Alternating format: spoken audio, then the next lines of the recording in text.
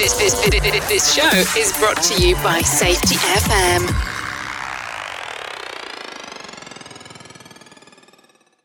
The following broadcast contains adult language, adult content, frank and unusual safety discussions. Listener discretion is advised. By the way, everything in this podcast is true. The names have been changed to protect the safe and the unsafe. We're working from the road this week here at Safety Wars. We had a little issue with the hurricane this week on the East Coast. Now I decided to take my family out on a little couple-day break before the start of school. So, Paralympics. It started this week, and I wanted to wish the entire Paralympic movement good luck this week and over the next couple of weeks at the Olympics.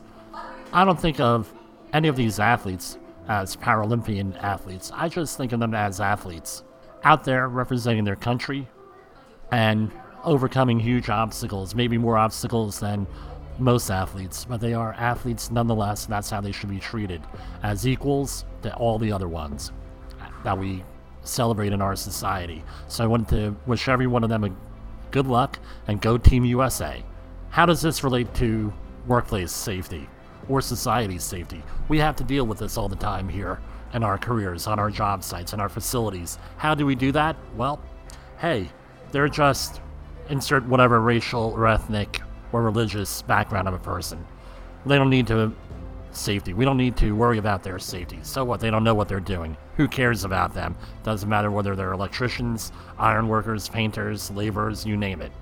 I hear this all the time. Well, they're outsiders. We don't need to deal with their safety, Jim, ignore them, things of that nature. I tend to point out the general duty clause under OSHA, where we all have a right, and that is a right, meaning it goes beyond anything the government can say, anything we could say, anything beyond our culture could say, where we have a right to a safe and healthful workplace. This past week, I had an issue come up with a couple of workers.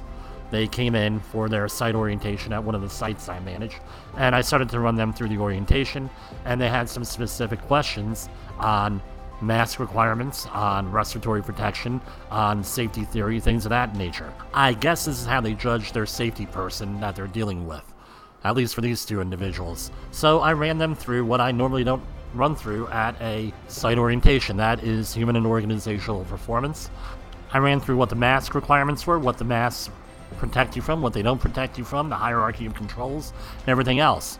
At the end of our little discussion, which took about 10 minutes, I also had notes on a whiteboard for these guys, for anybody else who decided to come in and ask questions. After this, they said, none of our safety professionals that we deal with at several sites ever run through any of this stuff. This is probably the best safety discussion we had in years. They told me that because of their ethnicity, I won't go into which one, no one ever paid any attention to what they're doing. And it's similar to what a lot of people think about the Paralympians and all other segments of our society, where they feel that they shouldn't get the attention that they get. They feel that they're not real athletes. They feel any number of things which are totally wrong. At least that's what my perception is, and that's what my experience is. Other people may have different experiences, and they're equally valid. So what's my point? My point is, you shouldn't write people off. Treat people with respect. Treat people equally.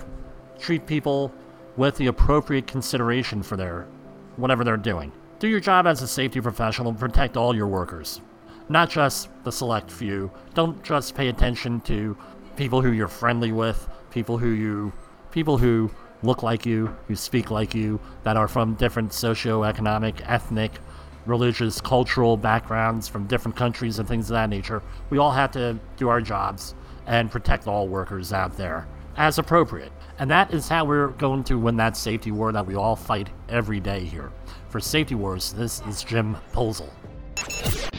The views and opinions expressed on this podcast are those of the host and its guest and do not necessarily reflect the official policy or position of the company. Examples of analysis discussed within this podcast are only examples. They should not be utilized in the real world as the only solution available, as they are based only on very limited and dated open source information. Assumptions made within this analysis are not reflective of the position of the company. No part of this podcast may be reproduced, stored in a retrieval system, or transmitted in any form or by any means, mechanical, electronic, recording or otherwise, without prior written permission of the creator of the podcast, Jay Allen.